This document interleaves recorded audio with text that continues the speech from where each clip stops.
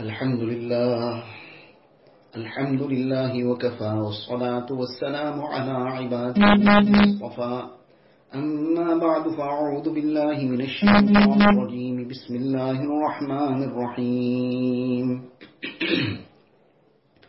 وما خلقت الجن والإنس إلا ليعبدون وقال النبي صلى الله عليه وسلم كل أمتي معافى إلا المجاهرين وقال النبي صلى الله عليه وسلم. This is the grace and the mercy of Allah Ta'ala that this discussion of deen is taking place, that you have left whatever occupation or work you may have had at the time for now, and freed yourself to listen to some discussion of deen. This is itself a great ni'mat of Allah Ta'ala. Nevertheless, what is very important is that the purpose for listening to any talk of deen should be that the lesson becomes part of our life. We act on what we are discussing, the speaker, the listeners, all make the niyat of amal, that Allah Ta'ala make it possible for us to practice on whatever we will speak and hear. In any case, this dunya that we live in, Allah Ta'ala has made it a place of cause and effect. So a person will eat something, eating is a means, and the person's hunger being satisfied is the effect. So the cause and the effect generally will take place in this way. Person is thirsty, the person will drink something and the thirst will be quenched. Drinking that water would be the means and the cause, and the effect of it would be that the thirst of a person will be quenched. Likewise, person puts his hand in fire, he'll get burned. The drinking or the putting of the hand in the fire, so the fire is the means, and whatever comes into it, the effect of burning will take place. Whenever Allah Ta'ala wills, it will not happen. Like in the case of Ibrahim alayhi salatu wasalam, he was in the fire of Namrud for 40 days. Not a single hair also burnt on him. Rather, that fire became a garden for him. But that will be the exception. The rule in terms of the system Allah Ta'ala has created in dunya is that whatever means a person adopts, then the particular effect will be experienced. Now this is something we commonly understand, we accept in terms of day-to-day life. Every person, any sane person, doesn't put his hand in the fire because he knows this will burn him. So he's heard the incident of Ibrahim alayhi salatu wasalam, but he still doesn't take a chance. He's heard the incident of Hazrat Khalid bin Walid radiallahu ta'ala anh, that he was presented with a bottle of poison and he recited بسم الله الذي لا يضر مع اسمه شيء في الأرض ولا في السماء وهو السميع العليم. It was extremely poisonous. The substance that he was given was very dangerous. But he read this and he drank it up and nothing happened to him. Now, we've heard this incident before, but nobody takes a chance drinking any poison. That it didn't happen to him, so it won't happen to me also. No. The system Allah Ta'ala has placed in dunya is that if a person drinks poison, it will have its effect. So we all abide by this understanding, we all abide by this cause and effect principle. We undertake those means which are positive for the positive effect. We refrain and avoid those means and those causes that bring about a negative effect. This is something which is part of our day-to-day life. The same principle of cause and effect that is part of this physical system, the same thing applies, the principle applies in terms of the spiritual part of life as well. A person adopts righteous means, then the good effect of it comes. In the Quran Sharif, Allah Ta'ala says that وَأْمُرْ أَهْلَكَ بِالصَّلَاةِ وَاصْطَبِرْ عَلَيْهَا لَا نَسْأَلُكَ رِزْقًا نَحْنُ نَرْزُقُكَ. Allah Ta'ala says that command your family members to perform their salah and you also be regular upon it. Now this is the command about salah. And together with that, Allah Ta'ala says, نَحْنُ نَرْزُقُكَ. We provide rizq and sustenance for you. We don't ask you to provide any sustenance for us. So what is the link between the two? Many a times a person puts his salah, he doesn't perform his salah with jama'ah, maybe in the case of males, or people make the salah qaza. Why? I was very busy. I was caught up in the shop, I was caught up in some business meeting. For the purpose of rizq, people forsake their salah. This is a common story. So Allah Ta'ala is saying to us upfront that rizq will come via salah. Not that a person is going to now think it's going to happen the other way around. So Allah Ta'ala is saying, we provide the rizq, you don't provide it. So you obey us, perform your salah on time, correctly, we'll grant you rizq with barakat, with afiyat, halal and tayyib rizq. Rizq is, with barakat, is that rizq which is productive in a positive way.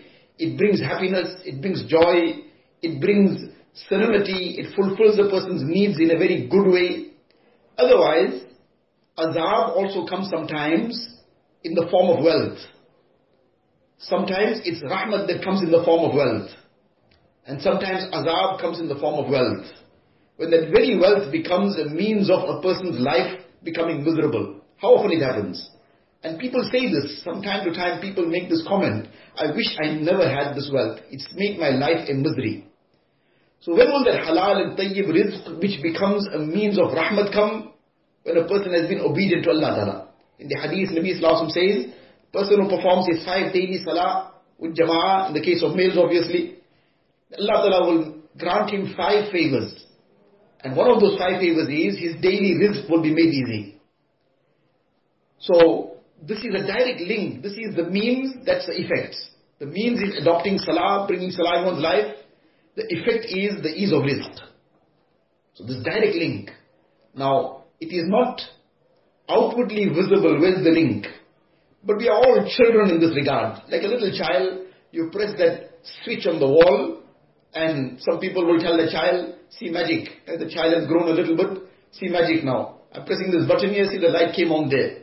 Now that poor child doesn't know where's the link, where's the wiring behind the wall and so on. He doesn't know. He only is amazed. This button here and the light there. But we who have grown beyond that level, we understand that there's a link behind it. So in terms of the spiritual part of life, we are all total children. And Allah's Nabi Sallallahu Alaihi Wasallam, He's seen the realities. And He is telling us that there is this link behind the scenes. So a person who will be conscious about their salah, perform it regularly, perform it on time, in the case of males, perform it with jama'ah, then this will become the means of their rizq becoming easy. Likewise, in the Hadith Sharif, Nabi Sallallahu Alaihi Wasallam says that وَإِنَّ الرَّجُلْ لَيُحْرَمُ الرِّزْقُ بِالذَّنْبِ يُصِيبُهُ أو كما قال النبي صلى الله عليه وسلم. In the Hadith of Ibn Majah Sharif, Nabi Sallallahu Alaihi Wasallam says that a person is deprived of rizq due to the sin that he incurs. Person gets involved in some guna, in some sin, that's the means. What is the effect? That he becomes deprived of rizq. The barakat is taken out of that rizq. And then even if there is an excess of wealth, when the barakat has been removed from it, then that becomes a source of misery. That becomes a means of great amount of problems. It becomes a route to many fights and quarrels and disputes and whatever else when the barakat has been taken away. So what is being told to us is that there is this link. There is a cause, there is an effect. The cause, the means, when it was positive, it brought the positive effect. When it was negative, the person involved himself in sin, in haram, he became deprived of rizq. The barakat of that rizq was taken away. Then there are many things that are mentioned in the ahadith, where Nabi Sallallahu Alaihi Wasallam once on one occasion, Hazrat Abdullah bin Umar radiallahu anhu, he reports that Aqbala alina Rasulullah Sallallahu Alaihi Wasallam, Allah's Nabi Sallallahu Alaihi Wasallam once turned towards us, and then he said, فَقَالَ يَا مَعْشَرَ الْمُهَاجِرِينَ O Muhajirin, خَمْسٌ إِذَا ابْتُلِيتُمْ بِهِنْ وَأَعُوذُ بِاللَّهِ أَن تُدْرِكُوهُنْ. That I really fear 5 things befalling you. And I seek Allah Ta'ala's protection that this ever becomes the situation that you face these 5 things. Now, Allah, Nabi Sallallahu Alaihi Wasallam, he is seeking Allah Ta'ala's protection. How dangerous would this be? That he is saying, وَأَعُوذُ بِاللَّهِ أَن تُدْرِكُوهُنْ, that I fear Allah, I seek Allah Ta'ala's protection, that you face these 5 things. What are these things? One aspect Nabi Sallallahu Alaihi Wasallam mentioned, لَمْ تَظْهَرِ الْفَاحِشَةُ فِي قَوْمٍ قَطُّ حَتَّى يُعْلِنُوا بِهَا إِلَّا فَشَى فِيهِمُ الطَّاعُونَ وَالْأَوْجَاعُ الَّتِي لَمْ تَكُنْ مَضَتْ فِي أَسْلَافِهِمْ الَّذِينَ مَضَوْا. That when immorality will become rife in any community, and then there's an additional point which we will deal with just now. Nabi Sallallahu Alaihi Wasallam says, and when they will start becoming immoral openly, then such illnesses first will be plagues, and such illnesses will befall them which their forefathers had never heard of. Whose forefathers living today, maybe 50 years ago, who heard of AIDS? Who heard of Ebola? Who heard of all these other diseases that come about? For somebody who has their gaze on the Quran and the Sunnah, this is nothing very surprising. Person sees what's going on and sees the prophecies just unfolding. So this was the first thing Nabi Sallallahu Alaihi Wasallam mentioned. Then he mentioned, وَلَمْ يَنْقُصُوا الْمِكْيَالَ وَالْمِيزَانَ إِلَّا أُخِذُوا بِالسِّنِينَ وَشِدَّةِ الْمُؤُونَةِ وَجَوْرِ السُّلْطَانِ عَلَيْهِمْ. That when people will start cheating in weight and measure. Now this is not only restricted and confined to when a person is measuring a piece of cloth or a person is weighing some grain. In principle, a person gets involved in cheating. In whichever way. Sometimes this happens between people just in their social lives. We cheat in people's time. We cheat in so many things, Allah forbid. So when people will start cheating, then there will be famine. There will be difficult times in terms of costs of things, commodities, inflation. There will be oppression. And then Nabi Sallallahu Alaihi Wasallam says, وَلَمْ يَمْنَعُوا زَكَاةَ أَمْوَالِهِمْ إِلَّا مُنِعُوا الْقَطْرَ مِنَ السَّمَاءِ. That when they will withhold their zakat. Now, sometimes a person has some jewelry, gold, silver, and zakat is compulsory upon it. And many people are haphazard about it. They just pay something and think that they fulfill the due of it. Whereas it was underpaid. Some don't even take any note of it. This is obviously a very, very dangerous thing. Zakat is compulsory. It's one of the pillars of Islam. So Nabi Sallallahu Alaihi Wasallam is saying, when people will withhold their zakat, then Allah Ta'ala will withhold the rains. And further Nabi Sallallahu Alaihi Wasallam says, had it not been for the animals, Allah Ta'ala won't bring one drop of rain down. So these are means that we are discussing. Immorality becoming rife, people cheating in weight and measure, people getting involved in oppression, people getting involved in all kinds of sins, withholding zakat. Now these are all means. And what is the effect of it? All these difficulties, these hardships. Then Nabi Sallallahu Alaihi Wasallam further says, وَلَمْ يَنْقُضُوا عَهْدَ اللَّهِ وَعَهْدَ رَسُولِهِ إِلَّا سَلَّطَ اللَّهُ عَلَيْهِمْ عَدُوًّا مِّنْ غَيْرِهِمْ.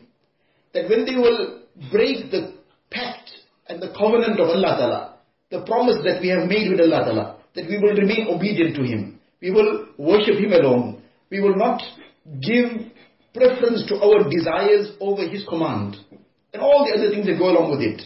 Then what will be the end result of this? Allah Ta'ala will put upon them an enemy from outside. And that enemy will start robbing them, will start taking their things away. فَأَخَذُوا بَعْدَ مَا فِي أَيْدِيهِمْ.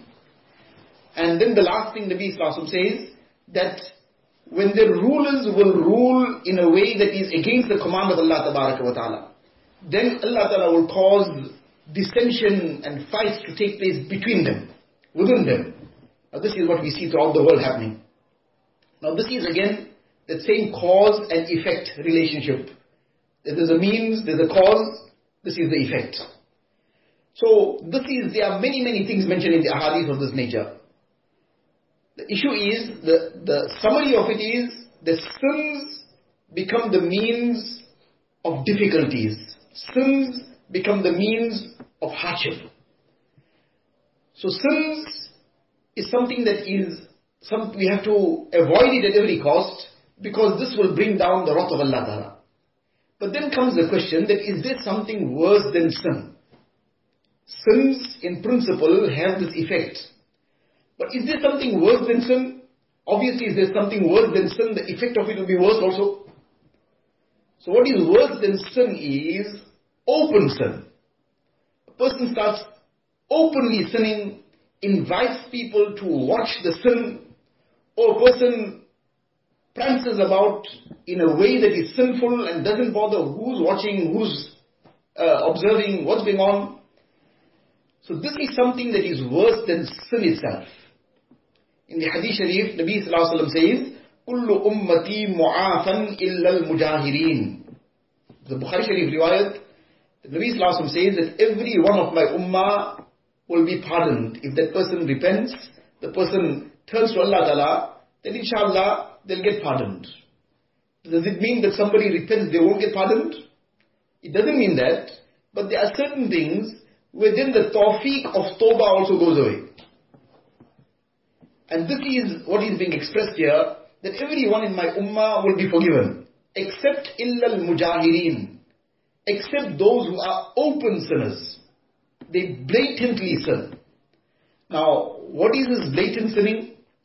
One of the ways in which this blatant sinning takes place, this open sinning takes place, Nabi Sallallahu Alaihi Wasallam explains this in the same hadith, that وَإِنَّ مِنَ الْمُجَاهَرَةِ أَن يَعْمَلَ الرَّجُلُ بِاللَّيْلِ عَمَلًا, that part of this open sinning is that at night a person did something, but Allah Ta'ala, out of His grace and mercy, the sin that this person committed at night, Allah Ta'ala covered it up.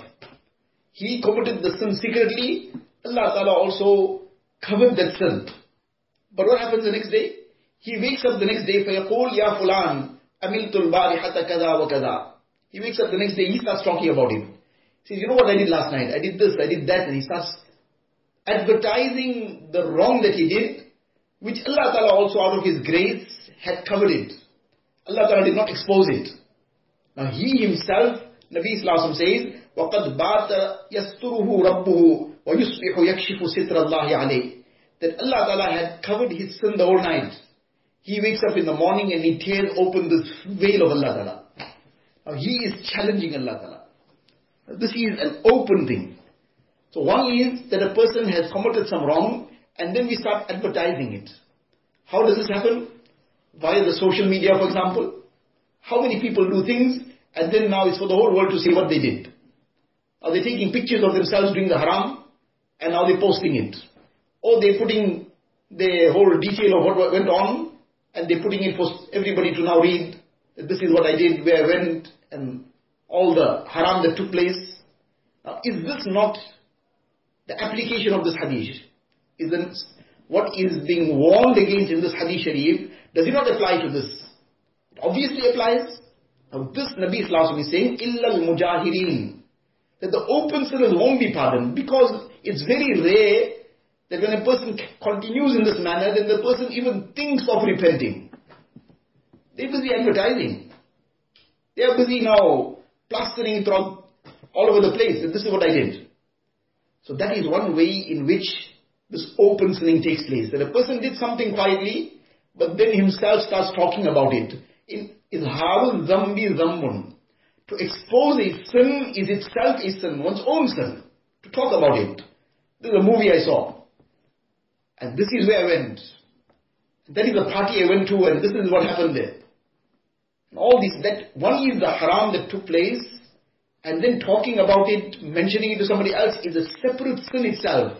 And such a dangerous sin, it is worse than the original sin. The original sin is dangerous enough. It is a terrible thing. This is even worse. Because Nabi Sallallahu Alaihi Wasallam is highlighting it. That this is part of blatant sinning. And this is a person is getting deprived of that pardon of Allah Ta'ala. Then the second level is that a person then is gone even one step ahead. Let alone doing something secretly, the person does it for the whole world to view. There's no conscience. And what does it matter? It is as if to say that why should I fear anybody? And as if to say nobody says it in this way, and inshallah nobody means it in this way. But the actions, as if to say, are saying that I'm not even worried about if Allah Ta'ala also brings His wrath on me. I'm fine. Na'uz billahi min zalik. Now there are many, many things in which this happens. Just to take a few things. One is, for example, the dressing. Especially, unfortunately, the dressing of our sisters has become, in many, many cases, such, and if a person says in the majority of cases, then too, there is little fear of contradiction. That in the vast majority, that the situation has become such that even the disbelieving woman, kuffar woman, 30, 40 years ago, maybe 50 years ago, they would have been totally ashamed to wear those kind of garments. Because there was such a general amount of shame and modesty even in the disbelievers. So where have we gone to? And then it's worn in front of anyone and everyone, in front of the father and brother and son, and in public, at weddings, and where there's all intermingling taking place. There have been women who have asked a question, is it permissible to attend this wedding because this is a kind of dressing that other females are dressed in. So a female is feeling totally out of place, embarrassed at the way other women are dressed in a function. And therefore she is asking the question, let alone the intermingling. That is now another issue altogether. That a woman is embarrassed about being in that kind of function because of the way other women are dressed. So that itself spells it out that where has it gone to? Now, this is part of that open sinning. This is challenging Allah Tabaraka wa Ta'ala. So the social media, this aspect of this dressing, all this is indeed a very, very dangerous situation. It is drawing down the wrath of Allah Ta'ala, this open immorality. And in the hadith, Nabi Sallallahu Alaihi Wasallam mentions this, that إِذَا ظَهَرَ الزِّنَا وَالرِّبَا فِي قَرْيَةٍ فَقَدْ أَحَلُّوا بِأَنفُسِهِمْ عَذَابَ اللَّهِ. When zina and incest will become rife in a community, then they have drawn down the wrath of Allah Ta'ala. Not that it will come, it's already there, but it manifests itself in different ways. And a person sometimes just cannot register that this is where it's coming from. But this is the wrath that Allah Ta'ala, that has come from the side of Allah Ta'ala because of the open shamelessness. So this is something we have to sit and take note of. We have to become conscious of it. The aspect that is being mentioned, إِذَا ظَهَرَ الزِّنَا وَالرِّبَا, when this adultery and zina will become rife, what is happening via social media? What is all this chatting about? It all falls under the same category. It's all of differing degrees, but it's all part of the same sin. In the hadith, Nabi Sallallahu Alaihi Wasallam says, Zina al-ayni an-nazr. The zina of the eyes is to look at haram, to look at non-mahrams. The zina of the hand is to do something haram. That chatting that goes on, is that not zina of the hand? And how common this is. And Allah forbid, unmarried, married people. So this is something we have to make tawbah from. These Mubarak days and nights are now almost with us. The 15th of Shaban is right here. Then the month of Ramadan is at our doorstep. This is the time now to make sincere tawbah, to come back to Allah Ta'ala. Allah Ta'ala's doors of mercy are open. There's never a moment of despondency for a mu'min. No matter what a person has got himself involved in, if we come back sincerely to Allah Ta'ala, Allah Ta'ala will grant His forgiveness. Allah Ta'ala will open the way forward. But the important thing is to come back. Then, a very important aspect that we wish to now elaborate on a little in some detail, where this open sinning takes place. This is the aspect of weddings.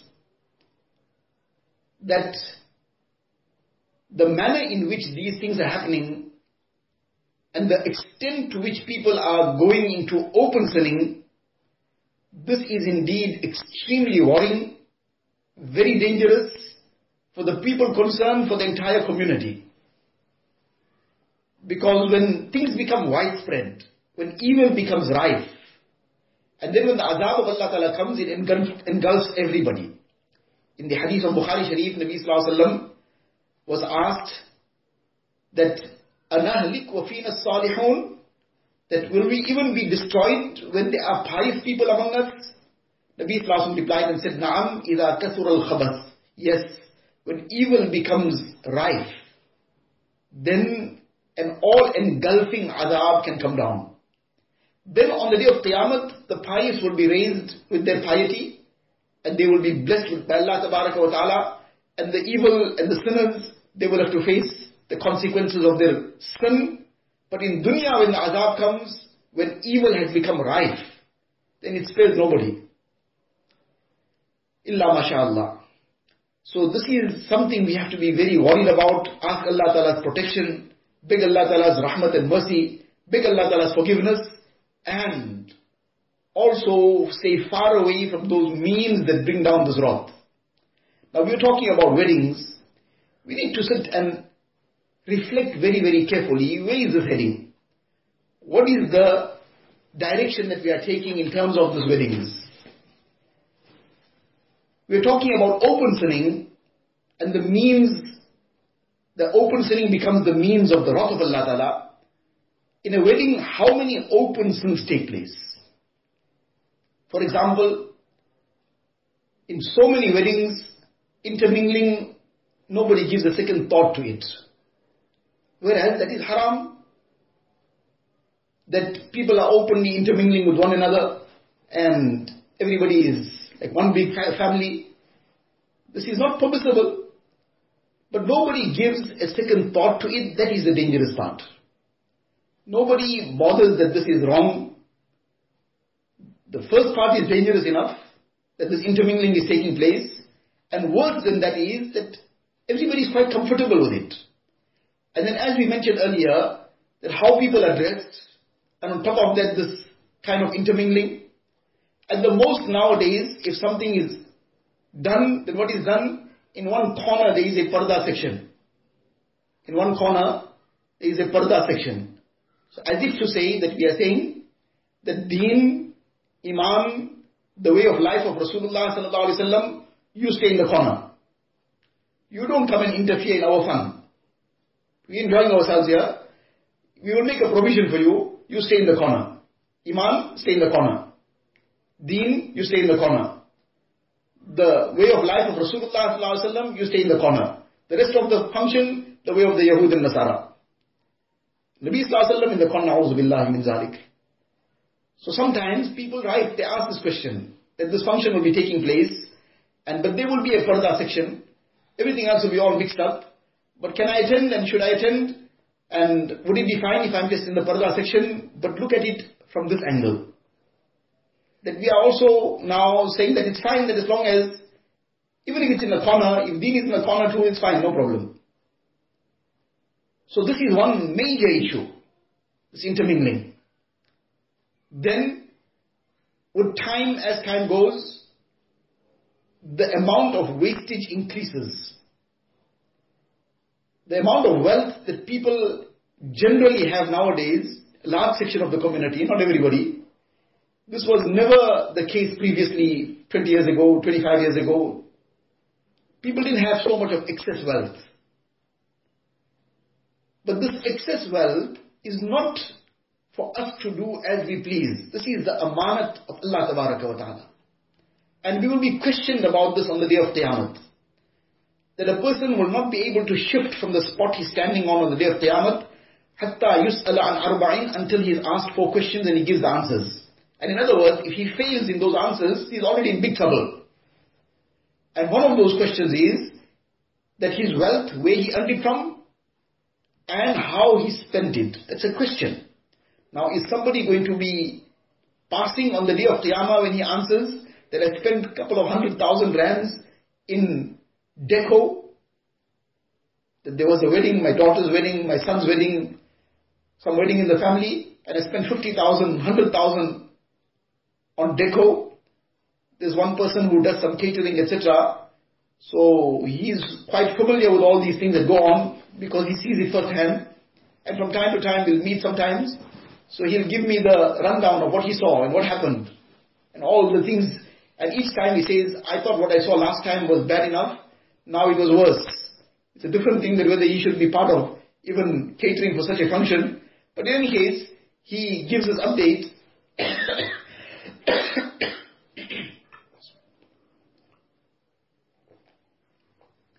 So he told me once that there is one person, non-Muslim person, who has become a multi-millionaire.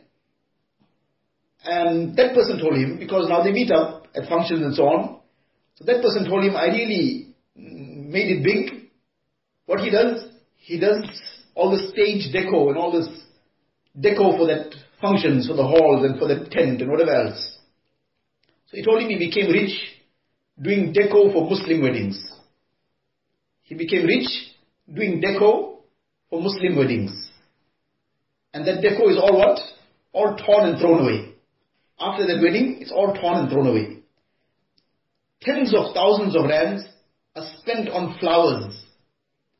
On flowers, people don't have flour to eat, flour to bake their bread, to make some roti. They don't have even the basic necessities of life. And we have tens of thousands of rands to spend on flowers. Cards, one card worth 20 rands, 30 rands, 50 rands. And nowadays it's not a card, sometimes it's a box of cards. And somebody told me this will be nothing under 50 rands. And how many people invited to the wedding? 1,000 people. So even if it's 1,000 people, 50 rands, it's 50,000 rands. If supposing that was 500 people the cards went to because of families, so that was 25,000 rands. And people are sleeping on cardboard because they don't have anything to sleep on. Throughout the world there are so many instances happening. So many, our Muslim brothers and sisters, let alone others, even our Muslim brothers and sisters in this country, throughout the world, in such dire circumstances, they don't have the basic amenities of life. And we have so much of money to spend on cards, whereas a simple message would have done the job. So this is all part of this wastage. And wastage, this also draws the wrath of Allah Ta'ala. In the Quran Sharif, Allah Ta'ala says, Kulu washrabu wa la tusrifu. Eat and drink, the halal ni'mat of Allah Ta'ala, but don't waste. Wastage is a very dangerous thing. Wasting brings Allah Ta'ala's azab. Now all this deco and this flowers, tens of thousands of rands on flowers, and all these fancy cards, and all these things, this all falls in this category of wastage. Then, everything now must be done in a theme. So what is the theme? The theme is anything but the theme of Sunnat. Every other theme, the theme of the Yahud and Nasara, and the theme of this and that and the other. And then because now everything has to be of a fitting in with the theme, so there's tens of thousands, maybe Allah knows best how much gets spent in that, hundreds of thousands to fit the theme in. Now what is this? And where is this competition going to finish off? And are we not going to be answerable for this on the day of Qiyamah? Is the theme of the Sunnah not sufficient for us? Are we searching for something apart from the way of life of Rasulullah ﷺ to appease ourselves? We will have to face Allah's Nabi ﷺ on the day of Qiyamah. We need His shafa'at and His intercession. On that day when our parents, our children, everyone will flee away from us.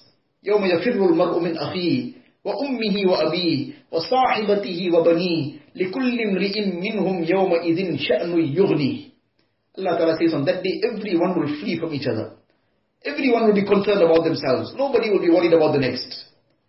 On that day there will be one personality saying, Ya Rabbi Ummati, Ya Rabbi Ummati. It will be the Nabi of Allah Ta'ala worried about his ummat. But if we have repeatedly and constantly turned our backs onto his way of life, and in place of his way kept on taking the way of the Yahud and Nasara, and openly then going about it and competing with one another to try and exceed in how much more we can go away from the sunnah, na'uzubillah, then how can we expect that shafaat on the day of Qiyamah? And in how many things we adopt the ways of the Yahud and Nasara. This whole wedding function, from months before that wedding even happens, there are so many things that happen which are way out of line and totally away from the way of Rasulullah sallallahu alaihi wasallam.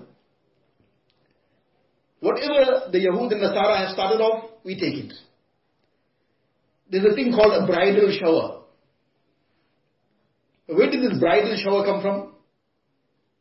And what is this bridal shower all about? So for our understanding, in simple terms, this is very sophisticated begging.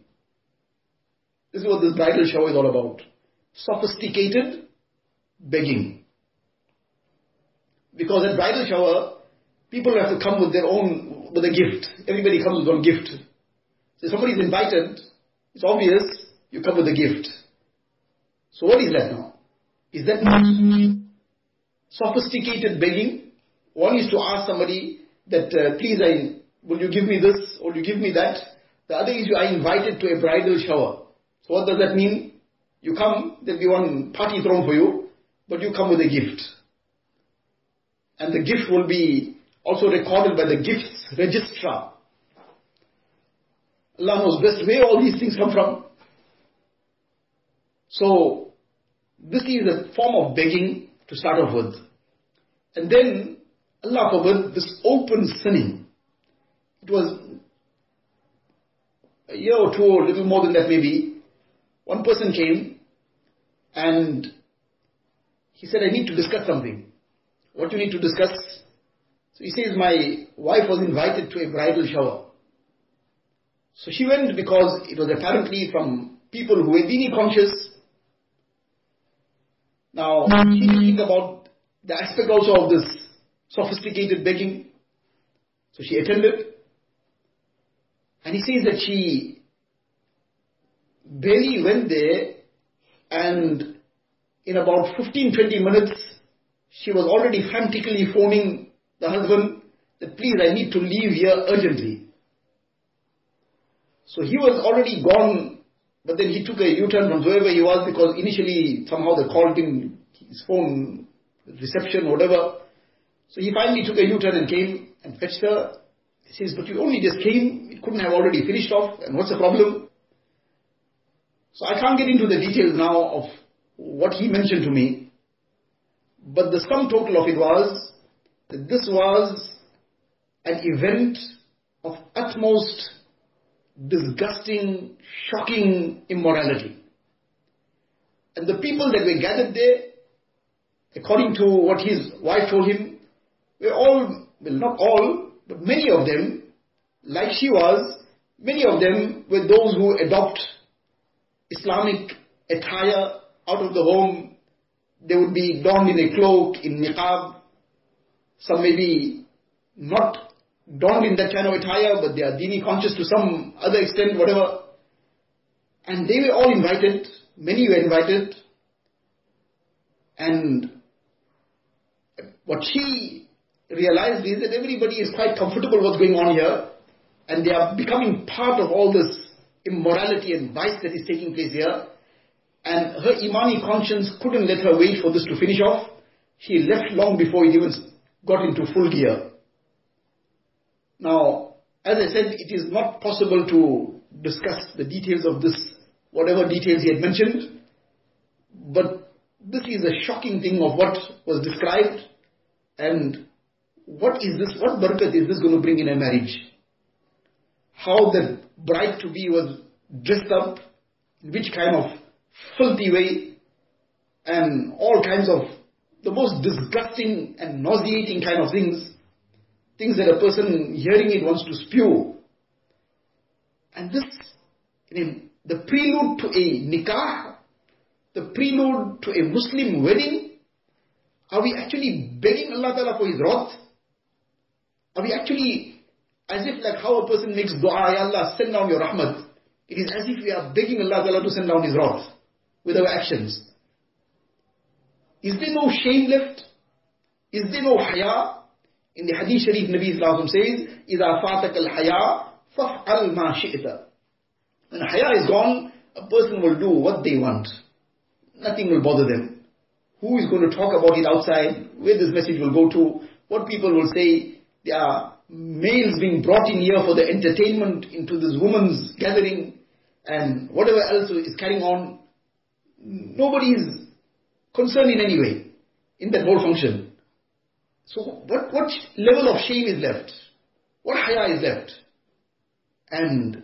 But there's some fun here, there's a nice party being thrown here, there's some delicious food here, so I got to be part of it also.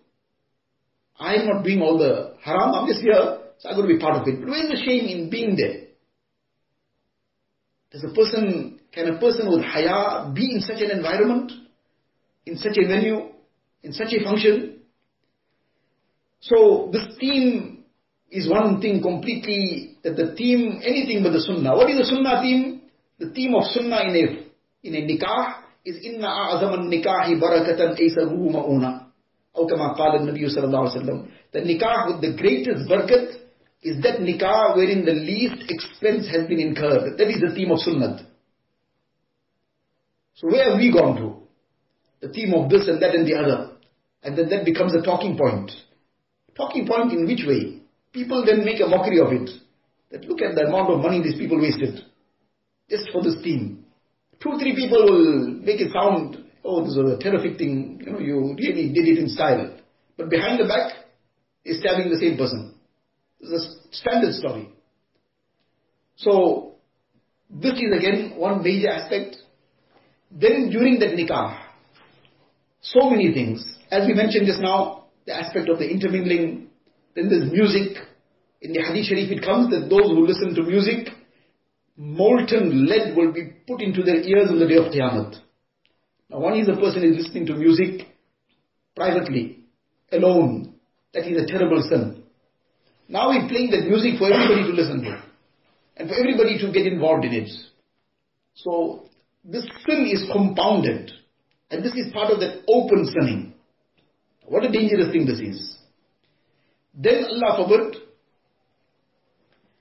there's now, shaitan doesn't leave things in one point, because it's all from shaitan. And shaitan's objective is to bring complete destruction to a person. So shaitan won't be content that a person has done one wrong thing. He'll keep dragging deeper and deeper into the mess. Deeper and deeper into the filth. Barely, maybe a year or two ago, maybe a little more, we had never ever heard, Allah knows best, but we have never heard of dancing in a Muslim wedding. It might have happened somewhere, but it wasn't common knowledge. And it was definitely not in some wedding where there were even Dini conscious people. Dancing? What is this? Where's a Muslim wedding and dancing? Where does this fit in? This is something which in the Hadith Sharif, Nabi Sallallahu Alaihi Wasallam, in one hadith, lengthy hadith, he says, إِذَا فَعَلَتْ أُمَّتِي خَمْسَ عَشَرَةَ خَصْلَةً حَلَّتْ بِهَا الْبَلَاءِ. When my ummah will get involved in 15 things, then حَلَّتْ بِهَا الْبَلَاءِ. The word bala is well understood. Anybody who knows some Urdu, even Gujarati, and many other Indian languages also, the same word is used for the same meaning. It's originally Arabic, but it is used in these languages as well. Bala, calamities. Nabi Sallallahu Alaihi Wasallam says, when my ummah will get involved in 15 things, the calamities will rain down upon them. Hallat bihal bala. The calamities will rain down in their personal lives, in their family lives, in their extended family situations, in their day-to-day lives, in their social lives, in the entire community. These calamities will start coming down one after the other. And how many times it has happened? Because of all these haram things that happen in weddings, the very wedding is a very happy occasion. It's meant to bring about happiness all around, because two people are going to be united in this bond of nikah, which is such a sacred bond. So it's meant to bring happiness all around. That very wedding became the means of splitting the immediate family in so many pieces. Now why would that happen? Such a great ibadat, such a happy occasion, and it becomes the means of splitting the family in so many pieces because of all the haram that takes place. So there's already the azab coming down. So this dancing in the hadith, now this hadith of Nabi Sallallahu Alaihi Wasallam, among those 15 things, one of the things he mentions is that تُخِذَ الْقَيَّانُ وَالْمَعَازِفِ, when dancing girls and musical instruments will be adopted and resorted to. People will resort to musical instruments and they'll have dancing girls dancing for them. Now, is that nikah, or that the word nikah is also something whether we should use that? It is a nikah obviously, but not this function. The nikah is something that took place in the masjid. That is this something not drawing down the wrath of Allah Ta'ala? And then obviously if that dancing is taking place, then there's some preparation for that dancing that happens beforehand. So days on end there must be some kind of practicing taking place. There must be some kind of rehearsals that are happening. What are we doing to our iman? What are we doing to our deen? What kind of azab we want to bring down? Again, it's saying it's as if we are, na'udhu billah, begging Allah Ta'ala that rain down your azab on us. Are we not afraid? Do we think that all this is just wishful thinking? Then let us think again. Many years ago in 1961, perhaps most people listening were not born at that time. Hazrat Maulana Abul Hasan Ali Nadwi Rahmatullah Alayhi, a great scholar of the recent past, he passed away about 15 years ago. He had visited Burma, and while he was there, he observed what was going on and all the wastage that was taking place, the lives that people were living. They were very wealthy. The Muslims of Burma at that time were very wealthy, extremely wealthy. And as a result, they were living very lavish lives. And then again, in that lavish lives, their weddings and functions of the same style, in that era and period of time, whatever was extremely lavish for that time. And he observed all this. And then he gave a talk over the time that he was there. One talk he gave in a very well-known masjid there, which is still existing up to this day. And that talk was recorded and is available on some websites on the internet up to this day. The talk is in Urdu. The talk was transcribed and published in English as well. It was published by Hazrat Fazl Rahman Sahib Dam Barakatuhum from Azadville under the title of a thought-provoking lecture of Maulana Sayyid Abul Hasan Ali Nadwi Rahmatullah Alayhi in Burma. It was published by the Madrasa Da'watul Haqq in Azadville. So this talk is not something that is just somebody's imagination. It is on record. In 1961, he addressed the people. He was a person of a very high caliber. He had received the King Faisal Award for service to Islam, over 1 million riyals. And he distributed this entire amount among the madrasas of India. He didn't keep one bit for himself personally. Can we imagine the caliber of the person? He was very well acclaimed in India, Pakistan and other countries and the Arab lands. Even the Arabs had a very high regard for him. When he passed away, according to the Shafi Mazhab, the Hanbali Mazhab, a person passed away elsewhere in some other country also, his Janazah Salah can be made somewhere else. So in the Haramain Sharifin also they performed Janazah Salah for him. So this shows us what regard they had for him. He is the person who gave this lecture when he was much younger. He was very young at that time, 1961. He passed away in about 1999-2000. So this was 40 years before he passed away. He was perhaps about 80 years old when he passed away. So he was only about 40 years old. And he gave this talk in that masjid. And he said to them, there are many things he mentioned. It was over an hour the talk. And then he told them very openly, very plainly, very directly. He said, look what I'm seeing. He says, this is something very dangerous. And then he said that, look, start paying attention to serving the deen of Allah Ta'ala. He said, if it was in my capacity, I would shut down all your factories, your shops, your businesses, everything for 2 to 3 years. Because you already got so much. And I would tell each one now, you dedicate your time to deen and to serving deen and bringing deen alive. And if you do this, then Allah Ta'ala will grant you this country also. And your factories, your shops, your businesses and all your things, your homes and whatever else, everything will be protected. And then he said further, it was as if he wasn't speaking, but these words were being inspired in his heart, and it was coming without him even realizing that what he's saying. He then said that mark my words. He said, Yaad rakho se, mark my words, that if you don't do this, then बहुत मुश्किल वक्त आने वाला hai. A very difficult time is then coming. And then he said, you will not be even allowed to live in this country. You'll be expelled from this country. Now he said these words. And as it often happens, when somebody says something which doesn't digest well, it doesn't go down people's throats well, so then they'll have some negative comment about it, or the least they will say, well, this person is just saying something he doesn't know. Leave him, let him go. But it was barely some years later that the revolution took place in Burma. And overnight, people lost everything.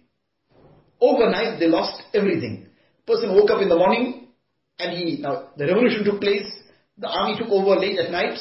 So people, when they woke up in the morning, many still didn't know what happened. So people woke up and started going normally as they would go to their businesses, to their factories, to their shops, whatever. They were seeing now there's something's happening here, but we don't know what's happening. Person came to his factory, people were standing outside there from the army. Please hand over your keys, this no more belongs to you. This is now a socialist government, and the government owns everything. And overnight, people lost everything. Many trekked and moved, and however they came all the way from Burma to India, with almost nothing but the clothes they were wearing and what they could carry in their hands. They left, they were in the lap of luxury and comfort. Allah Ta'ala protect us.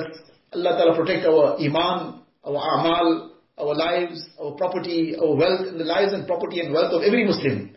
The iman and amal and the lives and property and wealth of every Muslim. This is not in any way to try and say that I am giving some other warnings, na'uzubillah. We are not in that capacity. But the lesson that we have to take from others.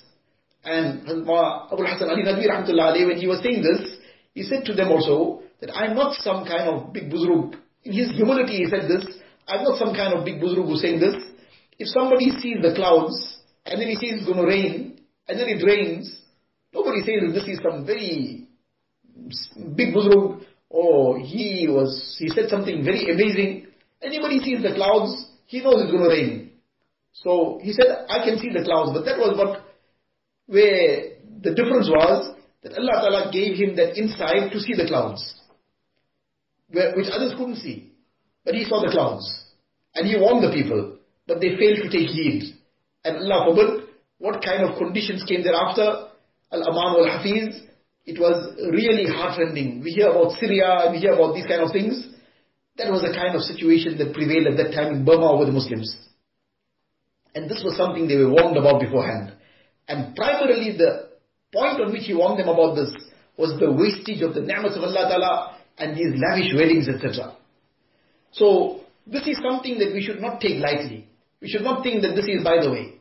We should come back onto the way of Rasulullah Sallallahu Alaihi Wasallam. There are so many things that happen which are totally inviting the wrath of Allah Ta'ala. And then the complete imitation and emulation of the ways of Yahud and Nasara.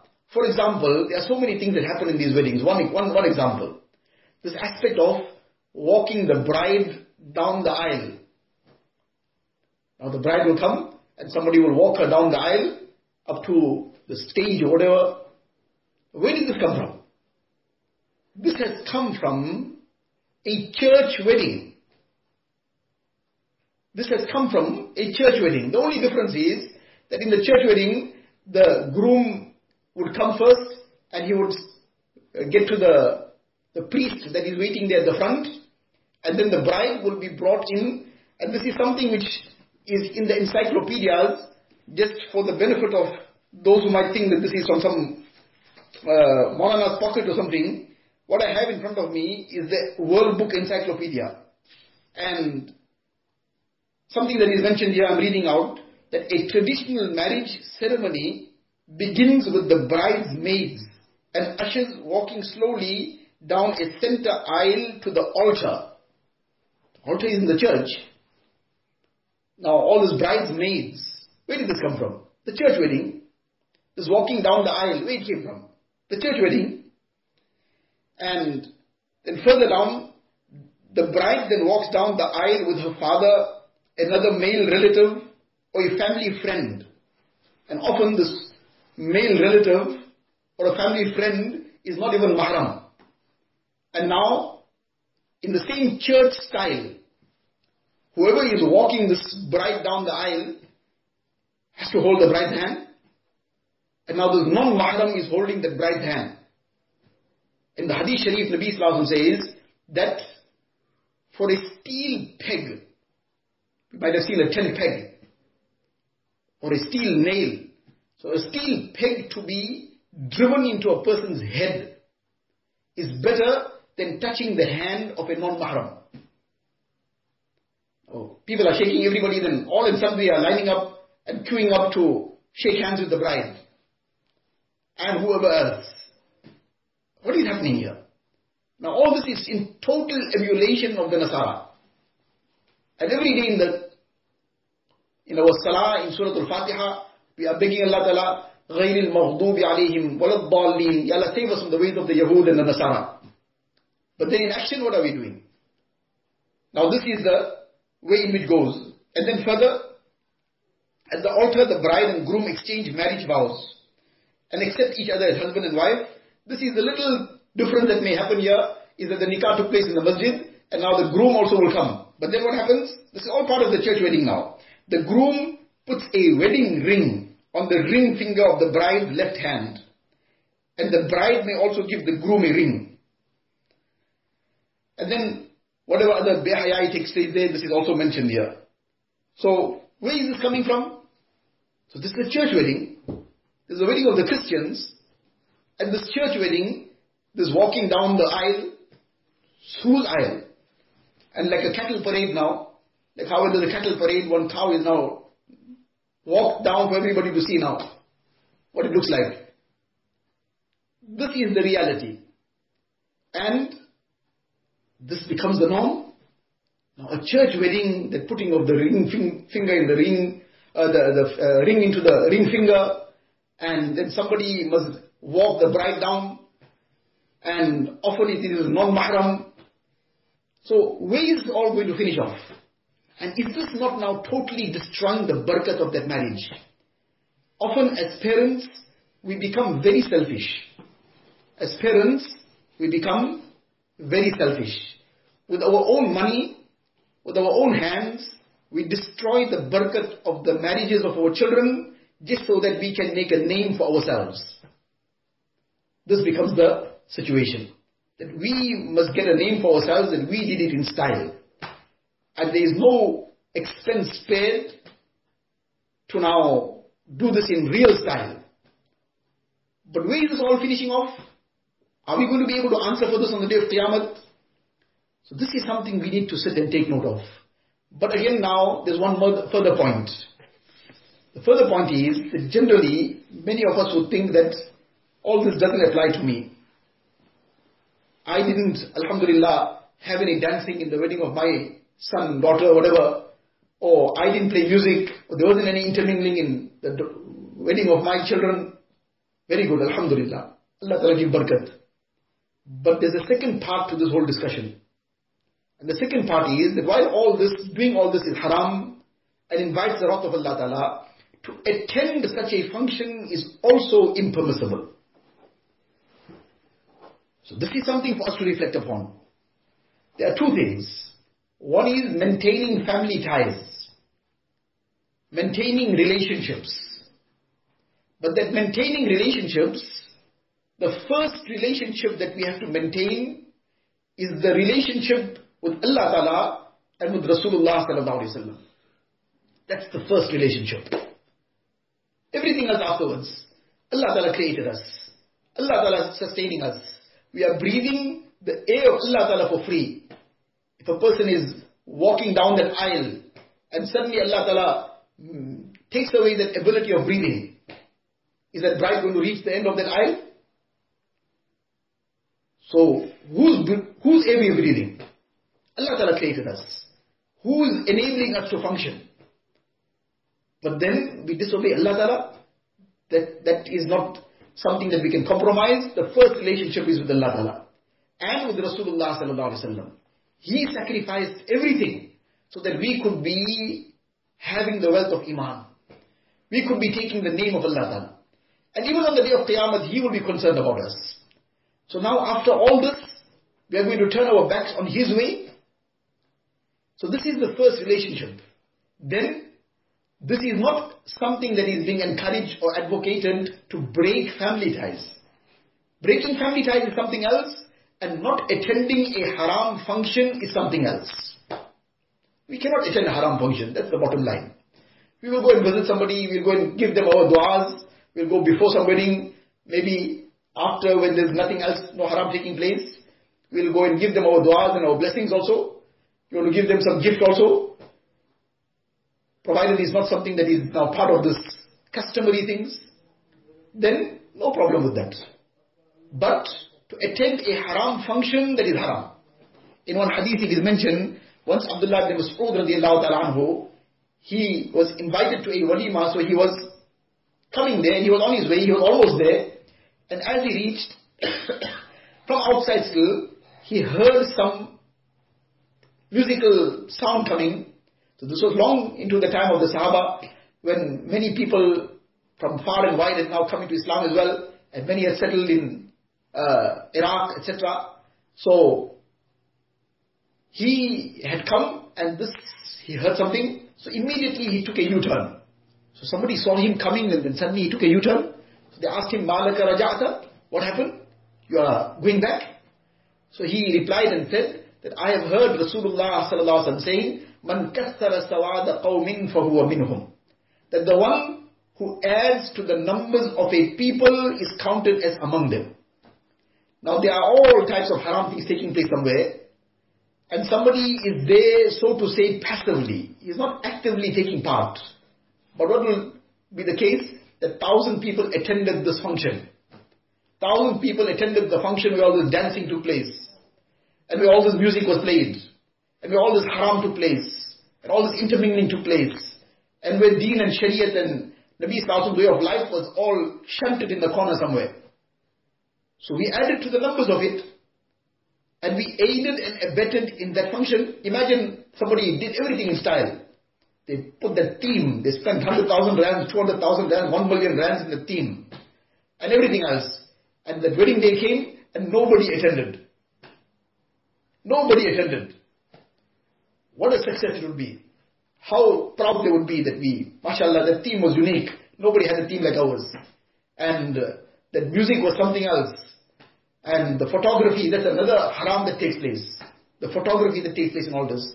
And then all those pictures are then pasted on social media and wherever else. So, will anybody do that? They would be totally broken. That nobody came, we spent all this money, nobody came, the people make the function. Despite whatever else happened there, the people make the function, and every person counts.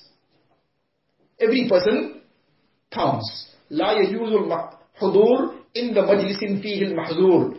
Allama Shami rahmatullah alayhi, he summarizes this whole thing, and he says it's not permissible to be in a gathering where there is haram taking place. So this is what we need to reflect on deeply. That we need to be clear about our position, that without fighting with anyone, without getting into any arguments, etc., but we stay away from any haram function. Where all this kind of harams are taking place, Allah forbid that azab that is raining down there, it rains down on our hearts as well while we are there. Can anybody ever say that after they left such a function and returned home, they came in a better imani spirit? Can anybody ever claim that after such a function they came in a better imani spirit? Or was the iman really dented? It's obvious. So we need to become very conscious of this. This is something which, this wealth Allah Ta'ala has blessed us is a ni'mat. This ni'mat, we can use it for our own comfort too, within reasonable limits. By all means, Allah Ta'ala has made it halal. A person can enjoy the ni'mat of Allah Ta'ala. Then we use it for those servants of Allah Ta'ala who don't have these ni'mats. MashaAllah, there's some organizations from South Africa. They are working where they arrange for the marriage of poor couples in India, in other countries, who don't even have the money to buy the basic necessities of a home. And as a result, now the marriages are not taking place because the poor husband cannot afford anything. And now, if he puts a proposal somewhere, they at least, now even if the poor family, the girl is from a poor family, they wouldn't know how they're going to live together. So now there are organizations, people, mashallah, Allah Ta'ala reward them, Allah Ta'ala accept their efforts, that they have established this kind of things in several countries. From here they are coordinating it. And a basic pack, we may call it a pack, of the basic items of a household, one basic stove, some basic utensils, a very basic bed, or some mattress, or whatever it is. We're talking about this level of essentials, nothing on the luxury. That whole pack, which is meant to just give them the basics of their home, that might be perhaps what we spend on 2-3 people's food, because the caterer, they charge by head, so much per head. So maybe, if not 2-3, 15-20 people, what sometimes are spent, what we hear about, 500 rands a head, and Allah knows best. So if it is 400 rand, 500 rand a head, then maybe even half a dozen people, what we spend on that, this is a whole couple's life being put into place. What du'as will come? And what rahmat will come from Allah Ta'ala's side? And what blessings this will bring for us in dunya also, and in the akhirat as well. That money that was wasted in deco, if it was put into putting shelters for people who are living out in the open, those yateems, those orphans, those widows, those destitute people, what du'as will come from their hearts? Now we made a big fancy thing about the deco and then toyed and threw it away and made a name for ourselves, but what we lost out on. And if we had already done that, how much more we could have done? Just with the money that gets wasted, if all that money was accumulated, 3/4 of the ummah's poverty would be taken care of. Just the wastage, let alone the luxury, which is halal, which is within the limits of Shariah, the wastage, that too will overcome maybe half of the ummah's poverty, or more than that too. So let us now become conscious of this, turn to Allah Tabaraka wa Ta'ala, not become swept up with the tide. Everybody is, or many people are going in one direction, we also just get swept up with the tide. We need to be conscious that life is very, very short, very temporary. We are here today, before tomorrow we are gone. We are gone sometimes today. How often it happens? It happens every now and again. So we need to be conscious of this, prepare for akhirat, use the ni'mats of Allah Ta'ala in a way that deposits this good for us in the akhirat. May Allah Tabaraka wa Ta'ala give me and all of us the tawfiq. Allah Ta'ala bless one and all with the best of dunya and the best of akhirat. Allah Ta'ala save us from everything that is displeasing to Him and becomes a means of azab and wrath descending upon us. Wa akhiru da'wana alhamdulillahi rabbil alameen. Allahumma lakal hamdu kulluhu wa lakal shukru kulluhu. Allahumma la nuhsi thana'an alayk anta kama athnayta ala nafsik. جزا الله عنا نبينا محمدا صلى الله عليه وسلم بما هو أهله. ربنا ظلمنا أنفسنا وإن لم تغفر لنا وترحمنا لنكونن من الخاسرين. رب اغفر وارحم واعف وتكرم وتجاوز عما تعلم إنك أنت الأعز الأكرم. اللهم إنا نسألك من خير ما سألك منه نبيك وحبيبك سيدنا محمد صلى الله عليه وسلم، ونعوذ بك من شر ما استعاذك منه نبيك وحبيبك سيدنا محمد صلى الله عليه وسلم. أنت المستعان وعليك البلاغ، ولا حول ولا قوة إلا بالله العلي العظيم. وصلى الله تعالى على خير خلقه سيدنا محمد وآله وصحبه أجمعين، والحمد لله رب العالمين.